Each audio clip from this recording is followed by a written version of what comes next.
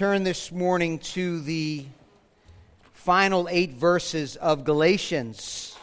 I believe it is number 18 in our study together. We'll be looking at the following 8 verses, concluding 8 verses on our 18th sermon. Videos up on our website, podcast, audio as well if you want to go back if you've missed one. But it's been a great journey. And we pray that the Holy Spirit has used our study of the book of Galatians together to increase your love for Christ, and that the Spirit of God has driven the truths of the gospel deeper into our hearts. That's our prayer. Let's read God's holy word. Galatians chapter 6, verses 11 through 18. Hear the infallible, inspired, authoritative word of God. Galatians 6, starting in verse 11. See with what large letters I am writing to you with my own hand. It is those who want to make a good showing in the flesh who would force you to be circumcised, and only in order that they may not be persecuted for the cross of Christ. For even those who are circumcised do not themselves keep the law, but they desire to have you circumcised that they may boast in your flesh. Verse 14. But far be it from me to boast except in the cross of our Lord Jesus Christ, by which the world has been crucified to me, and I to the world. For neither circumcision counts for anything, nor uncircumcision, but a new creation. And as for all who walk by this rule, peace and mercy be upon them, and upon the Israel of God. From now on I let no one cause me trouble, for I bear on my body the marks of Jesus. Verse 18 to close. The grace of our Lord Jesus Christ be with your spirits, brothers and sisters. Amen. May God add a blessing to the reading of His Word. This wonderful letter we've been studying was written by the Apostle Paul, and it's really all about the gospel. The essential truths of the person of Christ and the work of Christ. Remember, Paul wrote this letter, this epistle, to confront a false gospel, which really is no gospel at all. He began by making it very clear that his apostolic calling, his apostolic authority, did not come from any man. It didn't even come from any other apostle. It came through Jesus Christ and God the Father, chapter 1, verse 1. And all those who were teaching that salvation, that justification can be obtained by some moral effort, by some work of your own, Paul says, let them be anathema, damned. Chapter 1, verse 8 and 9. Paul's talking about what we've been saying all along, the Judaizers. These so-called Jewish Christians who had infiltrated the churches in the Galatian regions, the churches that Paul the apostle had preached previously, and people came to faith. Churches were born, and they went in and teaching that salvation is by works plus faith. They said that you had to be circumcised, that Christ was important, that Christ and believing in Christ was essential, but so was circumcision, the seal and the sign of the Old Testament covenant. God marked His people in the Old Testament. This external, this physical indicator that they belonged to God, that they were separated from the world, and that they were looking to a future promise. In other words, it was faith in Christ and keeping the law of Moses that made you a real Christian, a full Christian. Some of you are thinking we're talking a lot about circumcision here today. Well, that was very important to the Jewish people. It was a mark. It was a sign and seal of the covenant.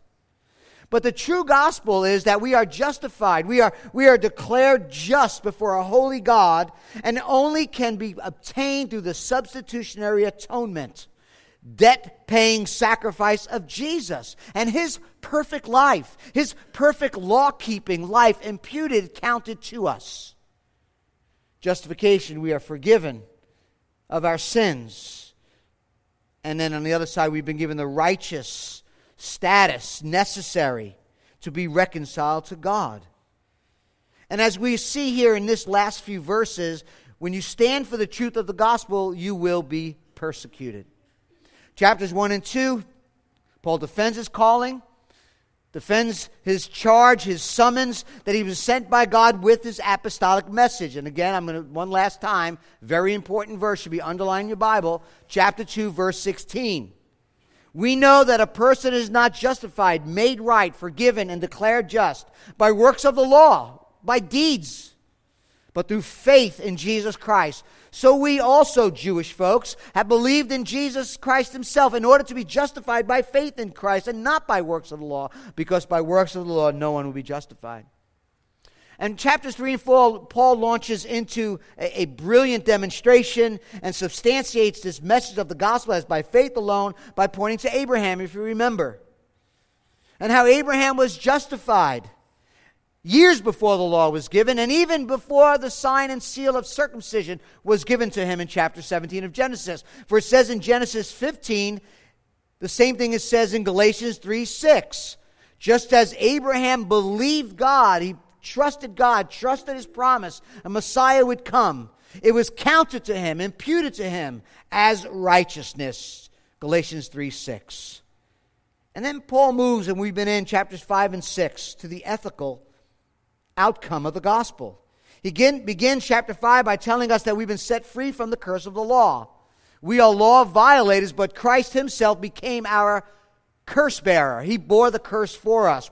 We've been set free from condemnation. We've been set free from the wrath we deserve for our sin. We are free from the works of the enemy, the corruption of this evil age. We are now free to be what? We talked about this, to be slaves of Christ. Obedience to the Lord from the heart.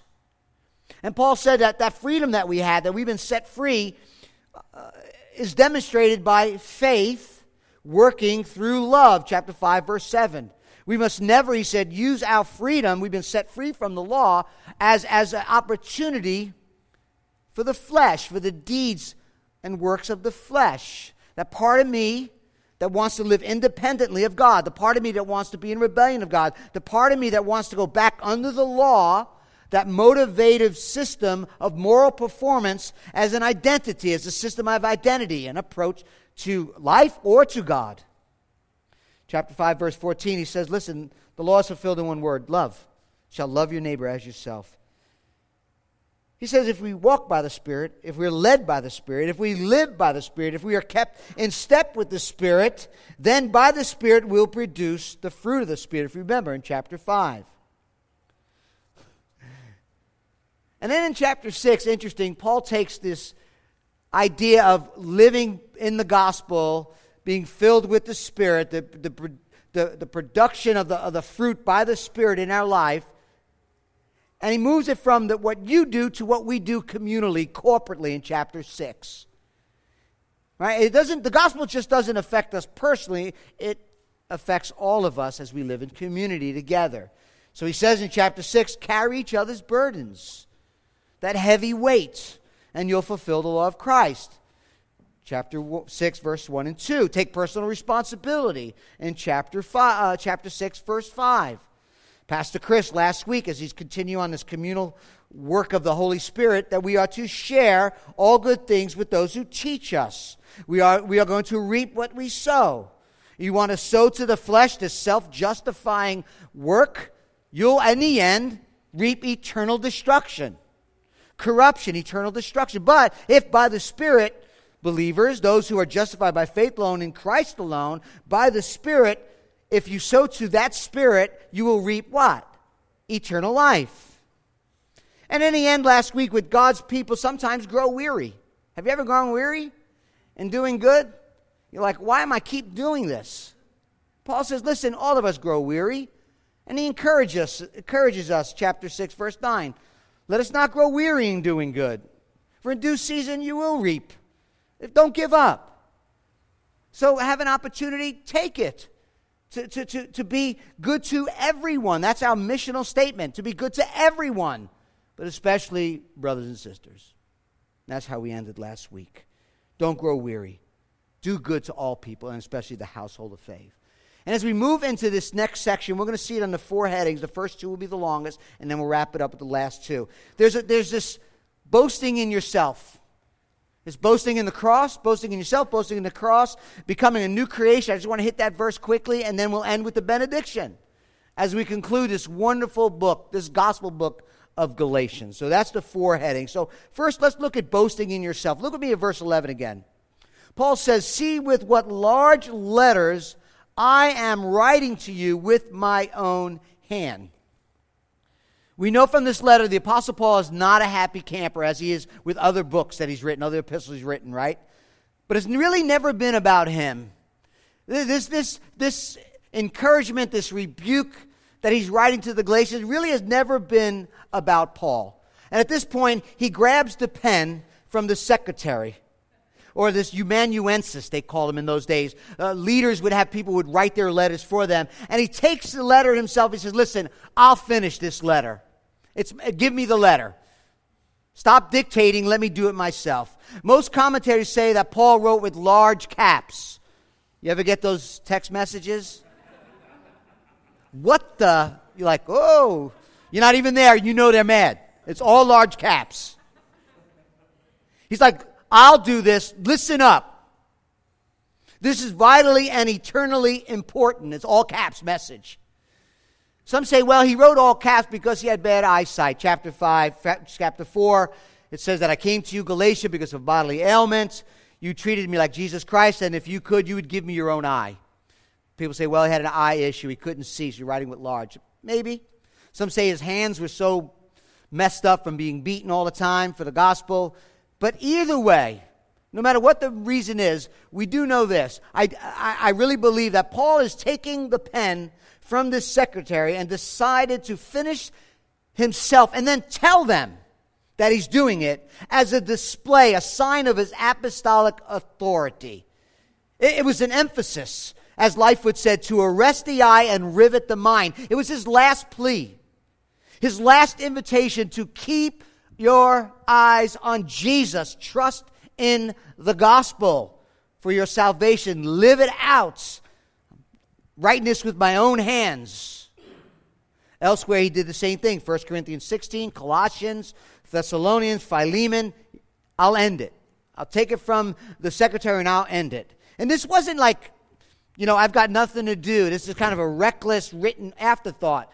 Paul will end these verses with really a synopsis of what the book has been about. He addresses circumcision over the cross, declaring that justification is by grace alone, through faith alone, in Christ alone, that leads into boasting in the cross alone. He emphasizes the crucial message of the gospel. And he contrasts his message and the Judaizers' message. Their religious approach to the gospel and his freedom approach to the gospel, and that they are contrary to one to another. Their religious works-based religion is articulated, I think, from the same people in Acts chapter 15. It says this: people came down from Judea to Antioch and were teaching the brothers this, and it's in quotes, "Unless you are circumcised according to the law of Moses, you cannot be saved." You have to do certain things, come underneath certain rules and regulations in order to be saved. This is very serious. It's actually an eternally wrong motive and wrong message of salvation. Paul's like, give me that pen. Don't tell me that my Savior, the Lord Jesus Christ, was not sufficient, not adequate for our justification. You got to add works or laws or deeds of righteousness to be righteous.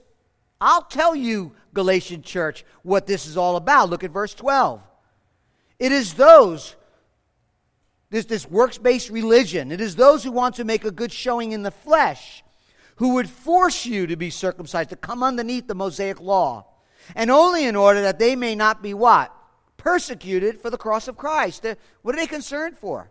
What are these Judaizers, this moral religious works-based religion are concerned about?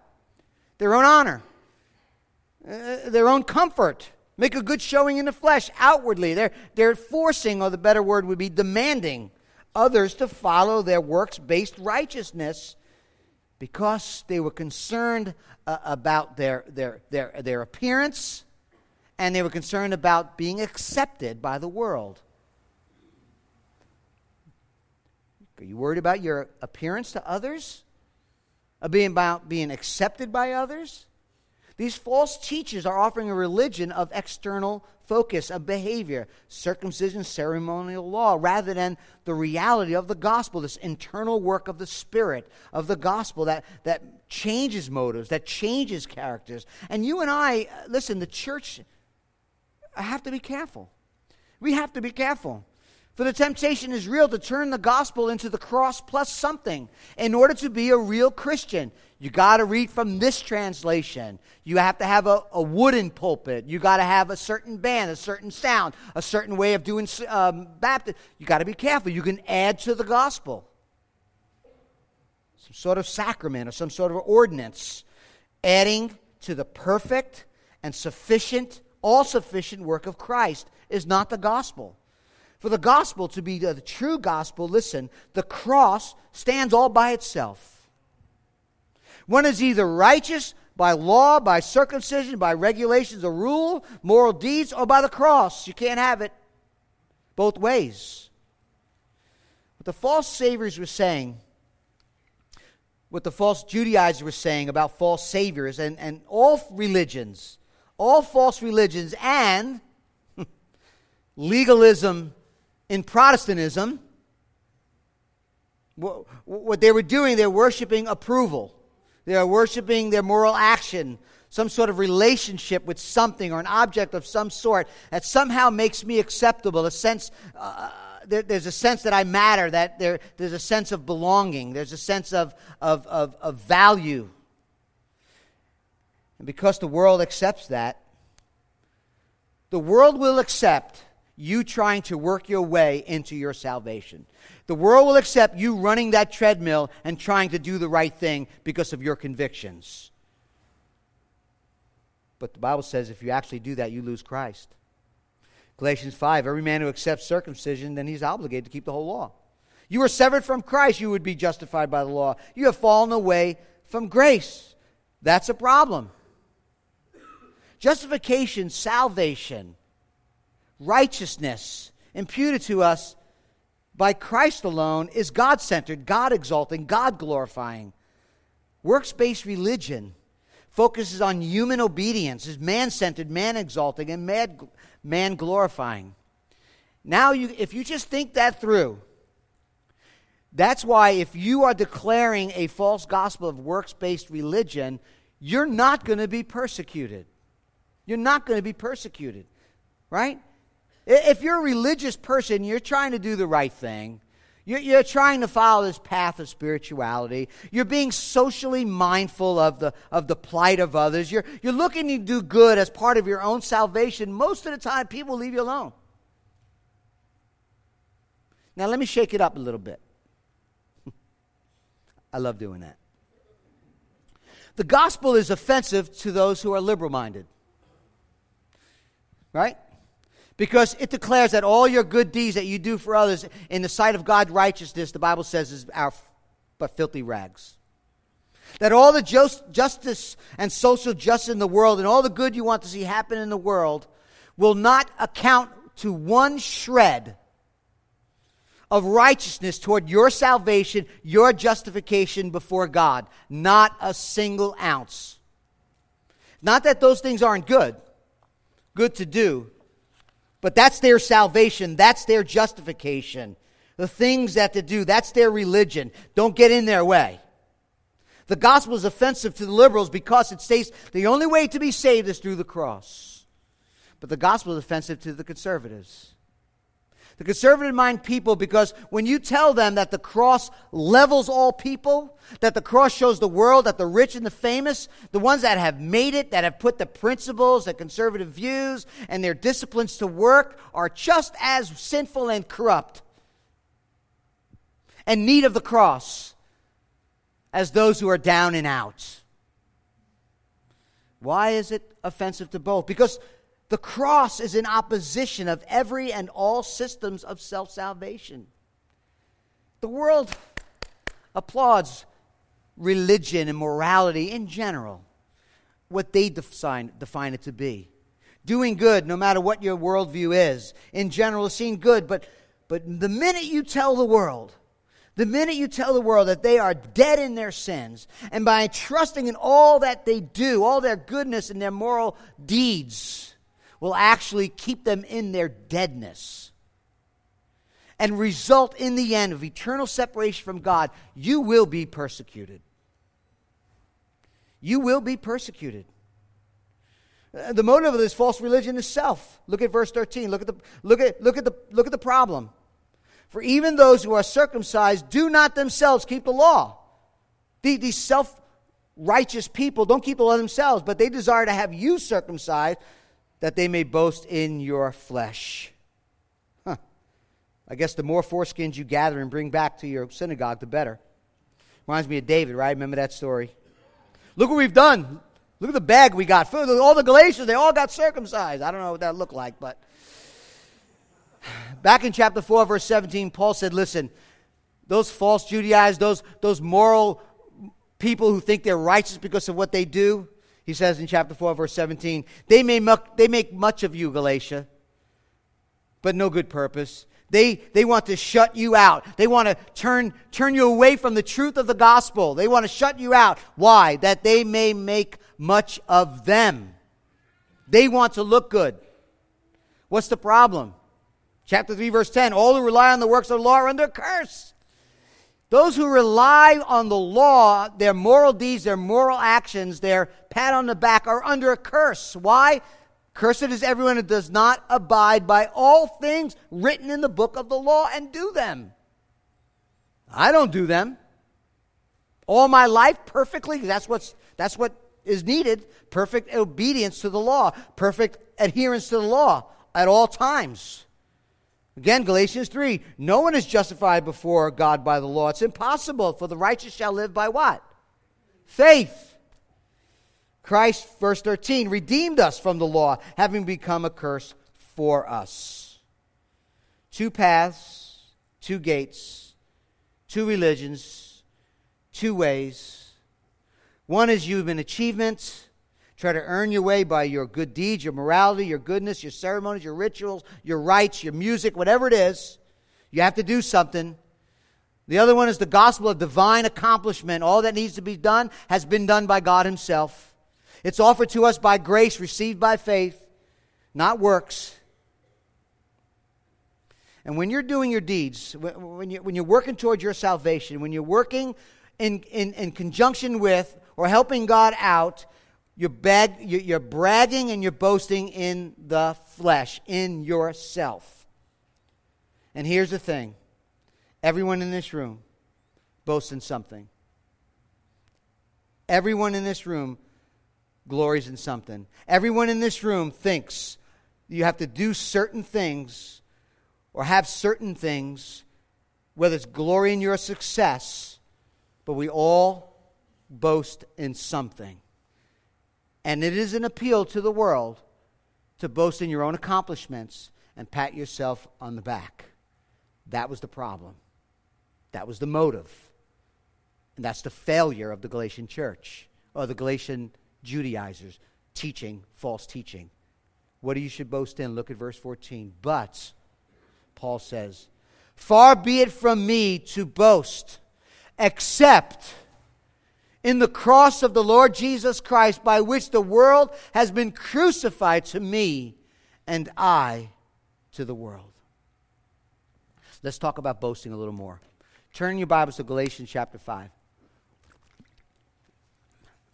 Remember, no chapters and verses. This is one letter. Paul says in Galatians chapter 5, verse 25, if we live by the Spirit, let us keep in step with the Spirit. Look at verse 26. Let us not become conceited, provoking one another, envying one another. Remember the word conceited we talked about means vainglory, empty honor. It signifies someone who has a high opinion of themselves, which is empty and vain. There's insecurity there. Someone who perceive there's a loss of honor and worth, leading to need to prove themselves. They're conceited. And look what Paul says. Two things happen. We provoke one another and we envy one another. We talked about that. We said provoking is a sense of superiority. I'm better than you. Inferiority is this, I wish I had what you had, right? And that's a heart seeking justification outside the gospel, right? So I'm better than you, got to prove myself, or you're much better than me, and I'm going to go away in dishonor. Both focus not on Christ, but on how others view them, how it looks and feels by what they say and do. Both want to gain an identity by either being better or being in despair. Well, that's what boasting is. Boasting is what you glory in. Boasting is in what you trust, what you rejoice in, what you revel in, what you live for. That's what you boast in. John Stott writes this: the object of our boast, or glory, sometimes translated glory, fills our horizons, engrosses our attention, and absorbs our time and energy. In a word, our glory is, our boasting is our obsession, end quote. What is it at the end of the day that makes you okay? Money? Success? You feel worthy? You feel validated? You feel successful? The thing that makes you right before God that you're working toward? Boasting was something, from what I heard this week and read this week, boasting was something that you did when you went to war. And we see it today with competition sports teams. You get all pumped up. You do your boasting. We could do this. Everybody put your hands in. Whoa, rah! It's a boast. We could get them. We're stronger than them. We'll annihilate them, the captain will say. Let's get them and rile everybody up. There's a boasting going on. Even Scripture talks about the boasting of armies, the boasting of the Lord. Boasting is saying, we got the stuff. We can do this. We got everything we need to win. Everyone's boasting in something. Everyone's saying and thinking, I got this, pointing to something in their life. Jeremiah 9. Thus says the Lord, let the wise man boast in his wisdom. Let the mighty man boast in his might. Let not the rich man boast in his riches. Wisdom, might, riches, but let him who boasts boast in this, that he understands and knows me, that I am the Lord.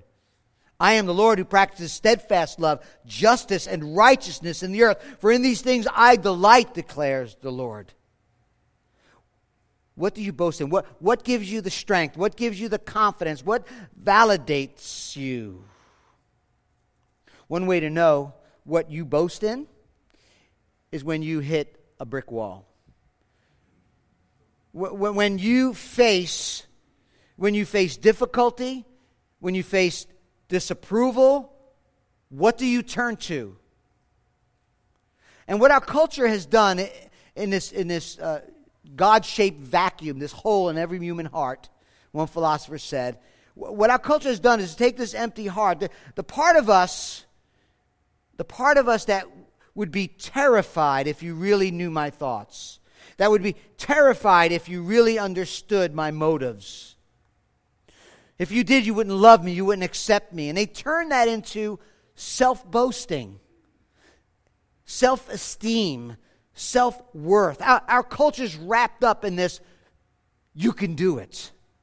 We exalt and we boast popularity, intellect, appearance, income, power, prestige, performance.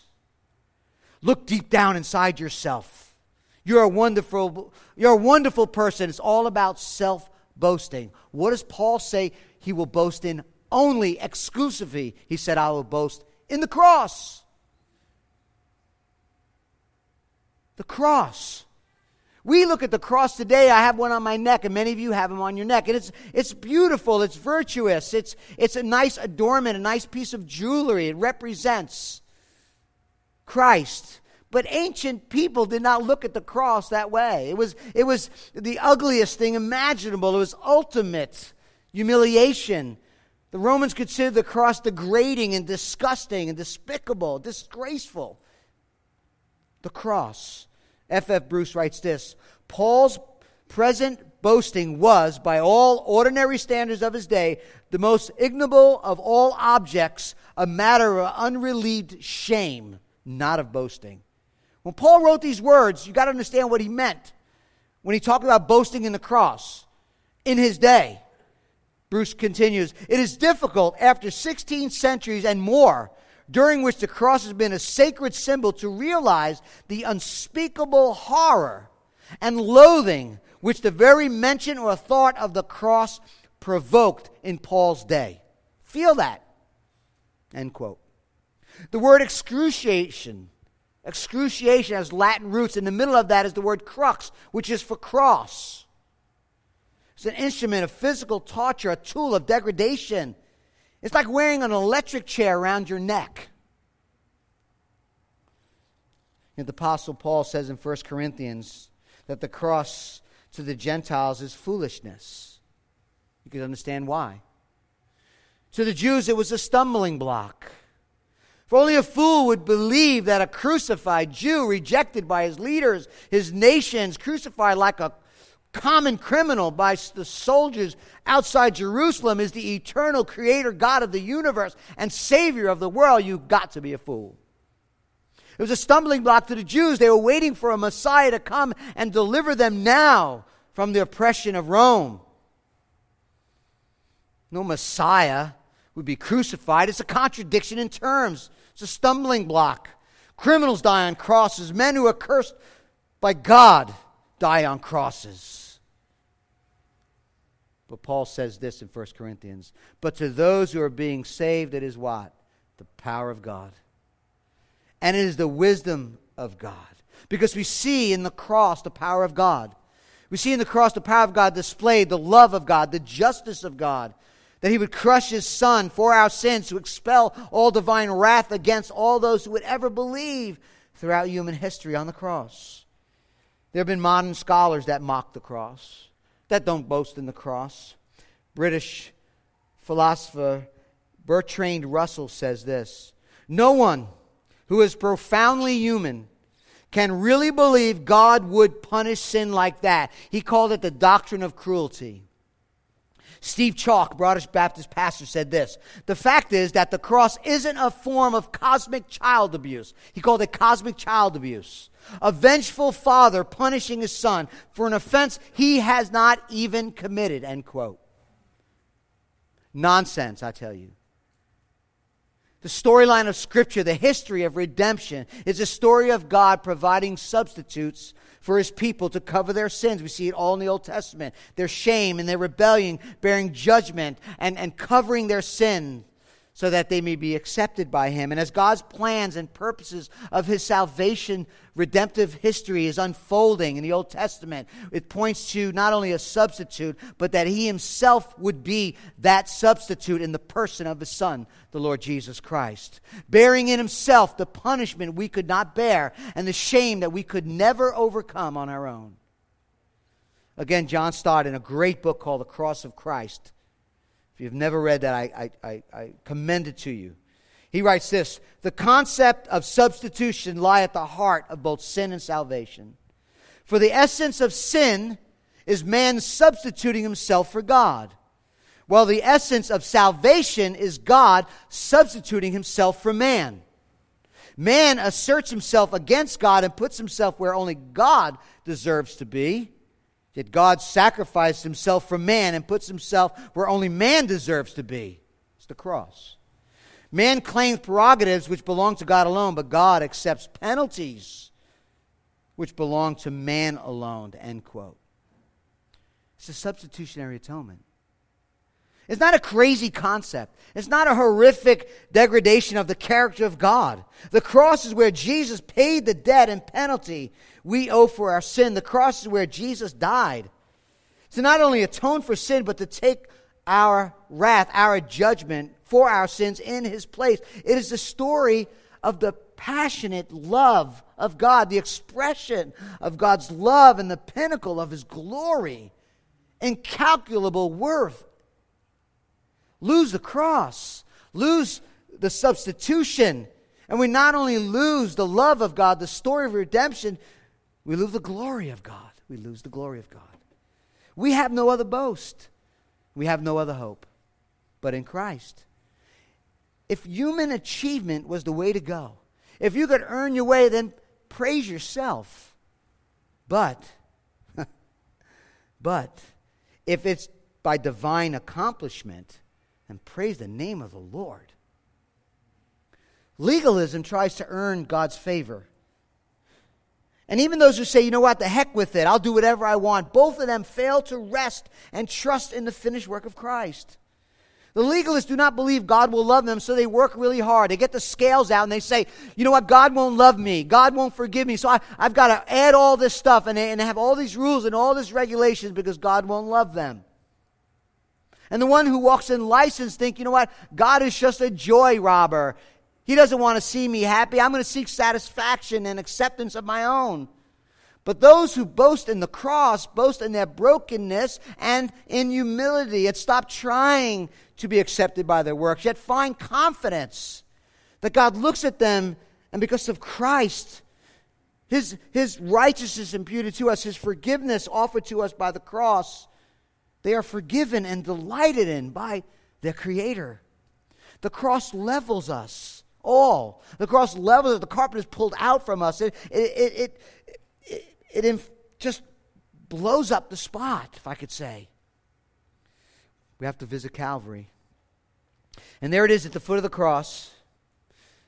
As we boast in the cross, at the foot of the cross, we shrink to our true size, and we see the majesty and the beauty and the incalculable worth of Christ, and we see that what flows from our souls and from our hearts, boasting.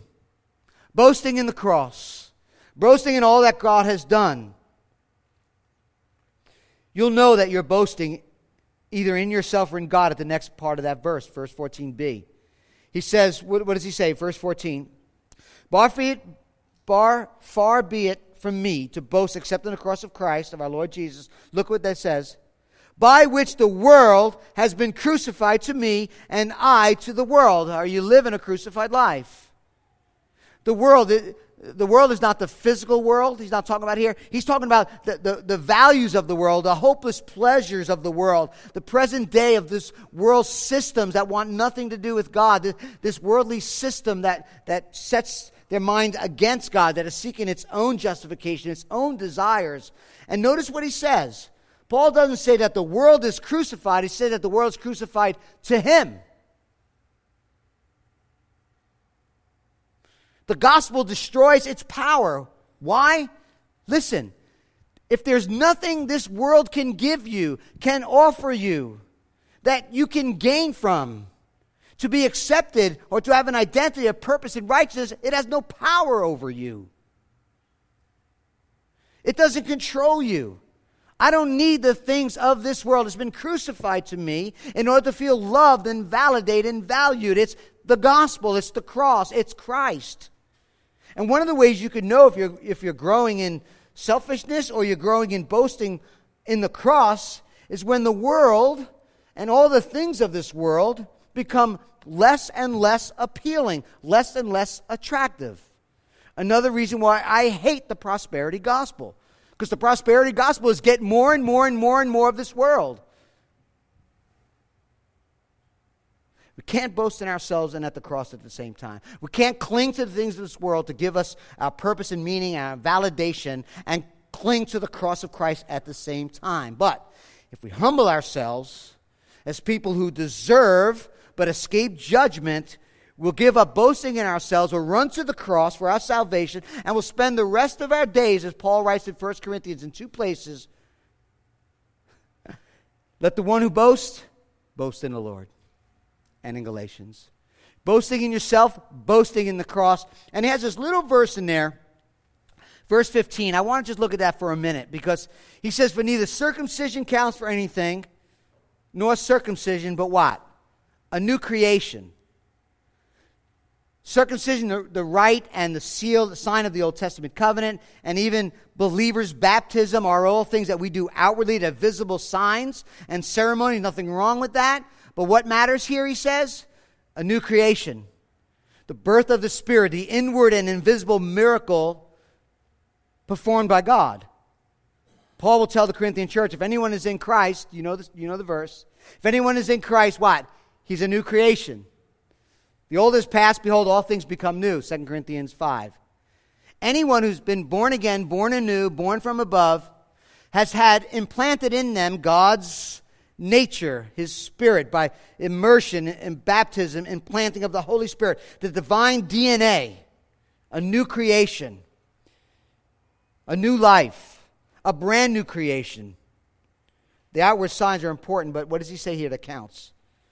The transformation itself. You see, religious and moral deeds or religious and moral failures does not add anything to your salvation. It's not what you've done, it's what Christ has done. And what matters is a new creation in Christ. And what Paul is saying, let me just wrap up this verse. What Paul is saying is the gospel, the good news. We are justified, we are saved, we are made right with God by faith alone, in Christ alone, through the cross alone. My acceptance in eternal love is that free gift. And when we understand it, we will boast in the cross because it changes who I am. It changes my identity. It changes the very core of my being. I've become a new creation. Turn your Bibles to chapter 5, verse 6 again. Chapter 5 again. Look at verse 6. I want to see this connection. Keep your finger on chapter 6 and go back to chapter 5. Right?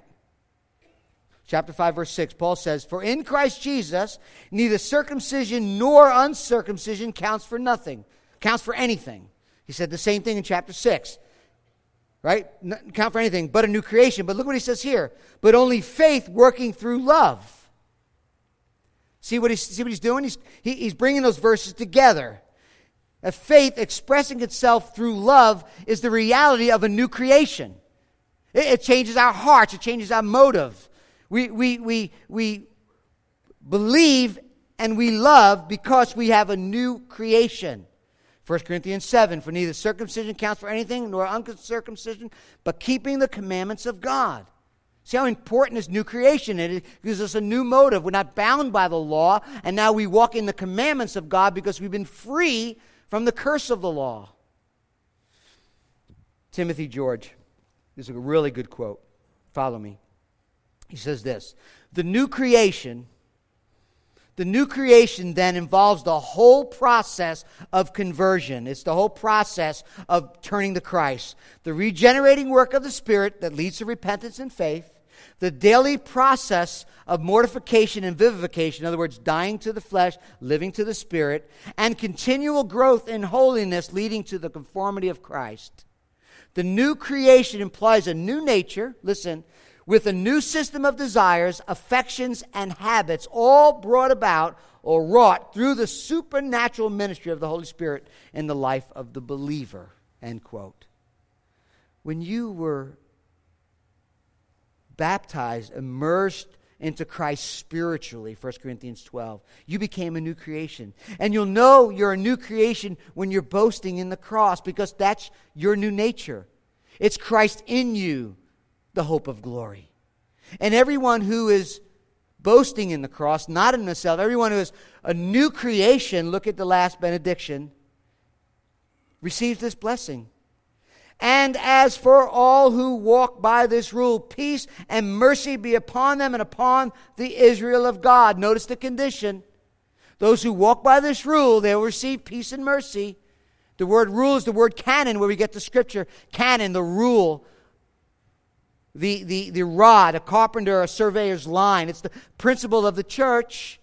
Strictly speaking, Paul is saying those who live by this rule of works-based salvation, who are trying to earn their way without trusting and boasting in the cross, boasting in themselves, accepted by the world, those who do that, no peace and mercy for you. But those who walk according to the Spirit, who are trusting in Christ, who are boasting in the Christ, peace to you, shalom, wholeness, serenity of heart, mercy. God knows we're sinners. God knows we fail. But His covenantal love keeps pouring out upon those who have trusted in Christ. Peace and mercy to you upon the Israel of God. There's a nice little phrase. What does that mean? Upon the Israel of God. We could spend 3 weeks on that. I won't, I promise. But what he's saying is both Jew and Gentile are the children of God. He's showing the continuity between the Old Covenant and the New Covenant. The Old Testament people and the New Testament people. God has one people in Christ, uniting them in the cross. We share in the common theme of boasting in the cross. And Christ alone, the true Israel, the spiritual Israel, again, the implication I'm not going to get into. Walk by this rule, peace and mercy upon you, upon the Israel of God, upon the children of God. Verse 17, from now on, let no one cause me trouble. Talking about the Judaizers, let them stop causing me trouble. For I bear on my body the marks of Jesus. I bear on my body. The word bear is used in the Gospels, both Luke and John, talking about the cross. That's what Paul is talking about. It's not personal disappointments. It's not a mother-in-law I got to put up with or a bad golf swing. I'm bearing my cross. That's not what it means. Paul suffered with Christ, before Christ, for the advancement of the gospel, for the good of others. And the question here, I think, that we can ask is this: can we identify with Jesus in such a way? Are we living for the gospel and serving others in such a way that we know what it means to have it cost something? To have it cost something. Have we looked at our finances and see the marks of Jesus? I think Paul was talking about his real marks. I think he was beaten. I think he showed forth the beatings and stuff. And not the same marks as Jesus. He was the only one that died for our sins. But I've been beaten, and look at my marks. I'm suffering for the cause of the gospel. Those other guys, they're not suffering at all. They're not being persecuted. But I bear the marks as an authentic apostle being beaten for my persecution. Can we at least say, does our finances look that way? Does our calendars, our priority, our use of times look that way? Would our neighbors and our friends say and testify that the Savior is our all in all, that we're boasting in the cross, that we're seeing at least some suffering in the sense of some sort of giving it all to Christ and not, just living our life the way we want? Would they say that about us?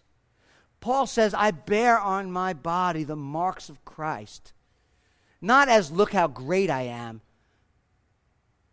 but there's something to say about pressing on, about sacrifice. And I say that to you, and I say that to me. Am I living a sacrificial life for the cause of the gospel? Verse 18 to close. In this benediction, it started in verse 16, it closed in verse 18. The grace of our Lord Jesus Christ be with your spirits, brothers and sisters. Amen. The grace of the Lord Jesus is the entry point, it's the way to continue, and it's all we will ever need for our life. It begins in chapter 1 with grace to you. It ends with chapter 6 with grace be with you. First to you as you read this letter and drink of the truth of the gospel, let it be to you. And now let it be with you as you go and you live your life in the fullness of the gospel. The grace of Christ. It's a costly, not cheap grace.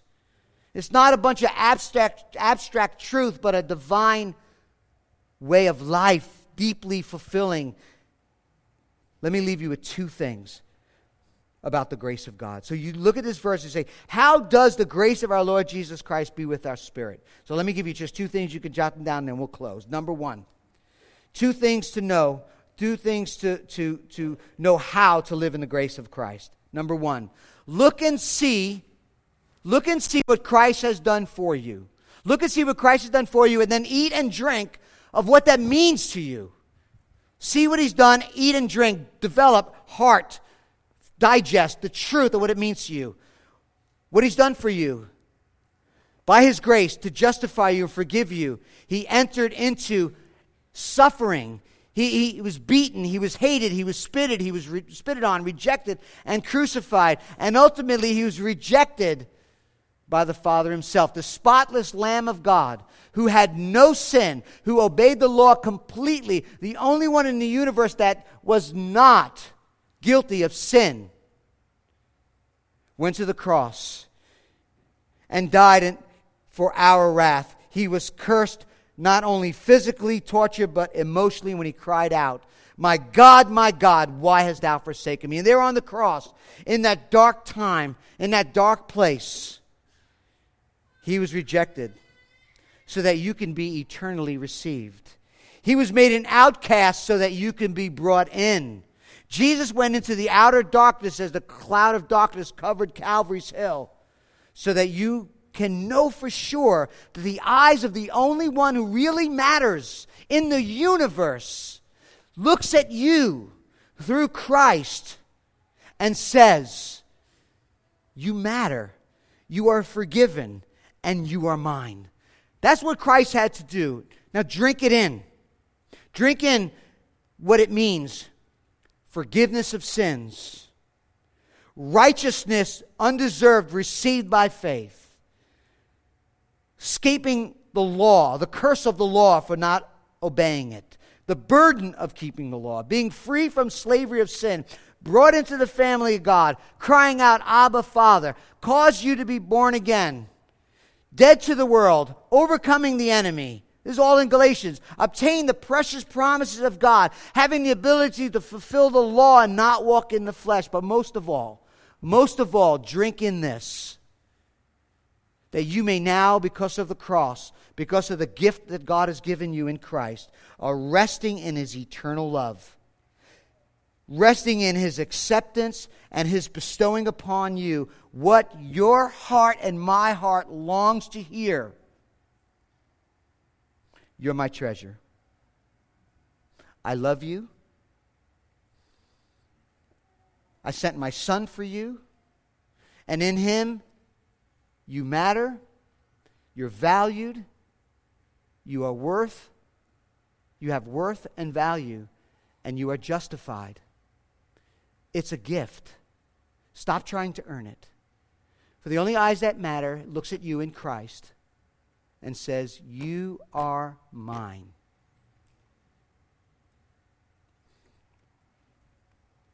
Father, there's just no way this side of heaven, and probably the other side, that we can completely grasp that incredible truth. We are asking that you will help us to get a little more of it today. That as we see the glory of Christ, as we see all that He has done, as we drink in all that means for us, we pray that our response to it all would be to boast in the Lord. To boast in the cross. To worship you in spirit and truth. To praise you for all that you have done. And Father, we're praying and singing and continuing in our response.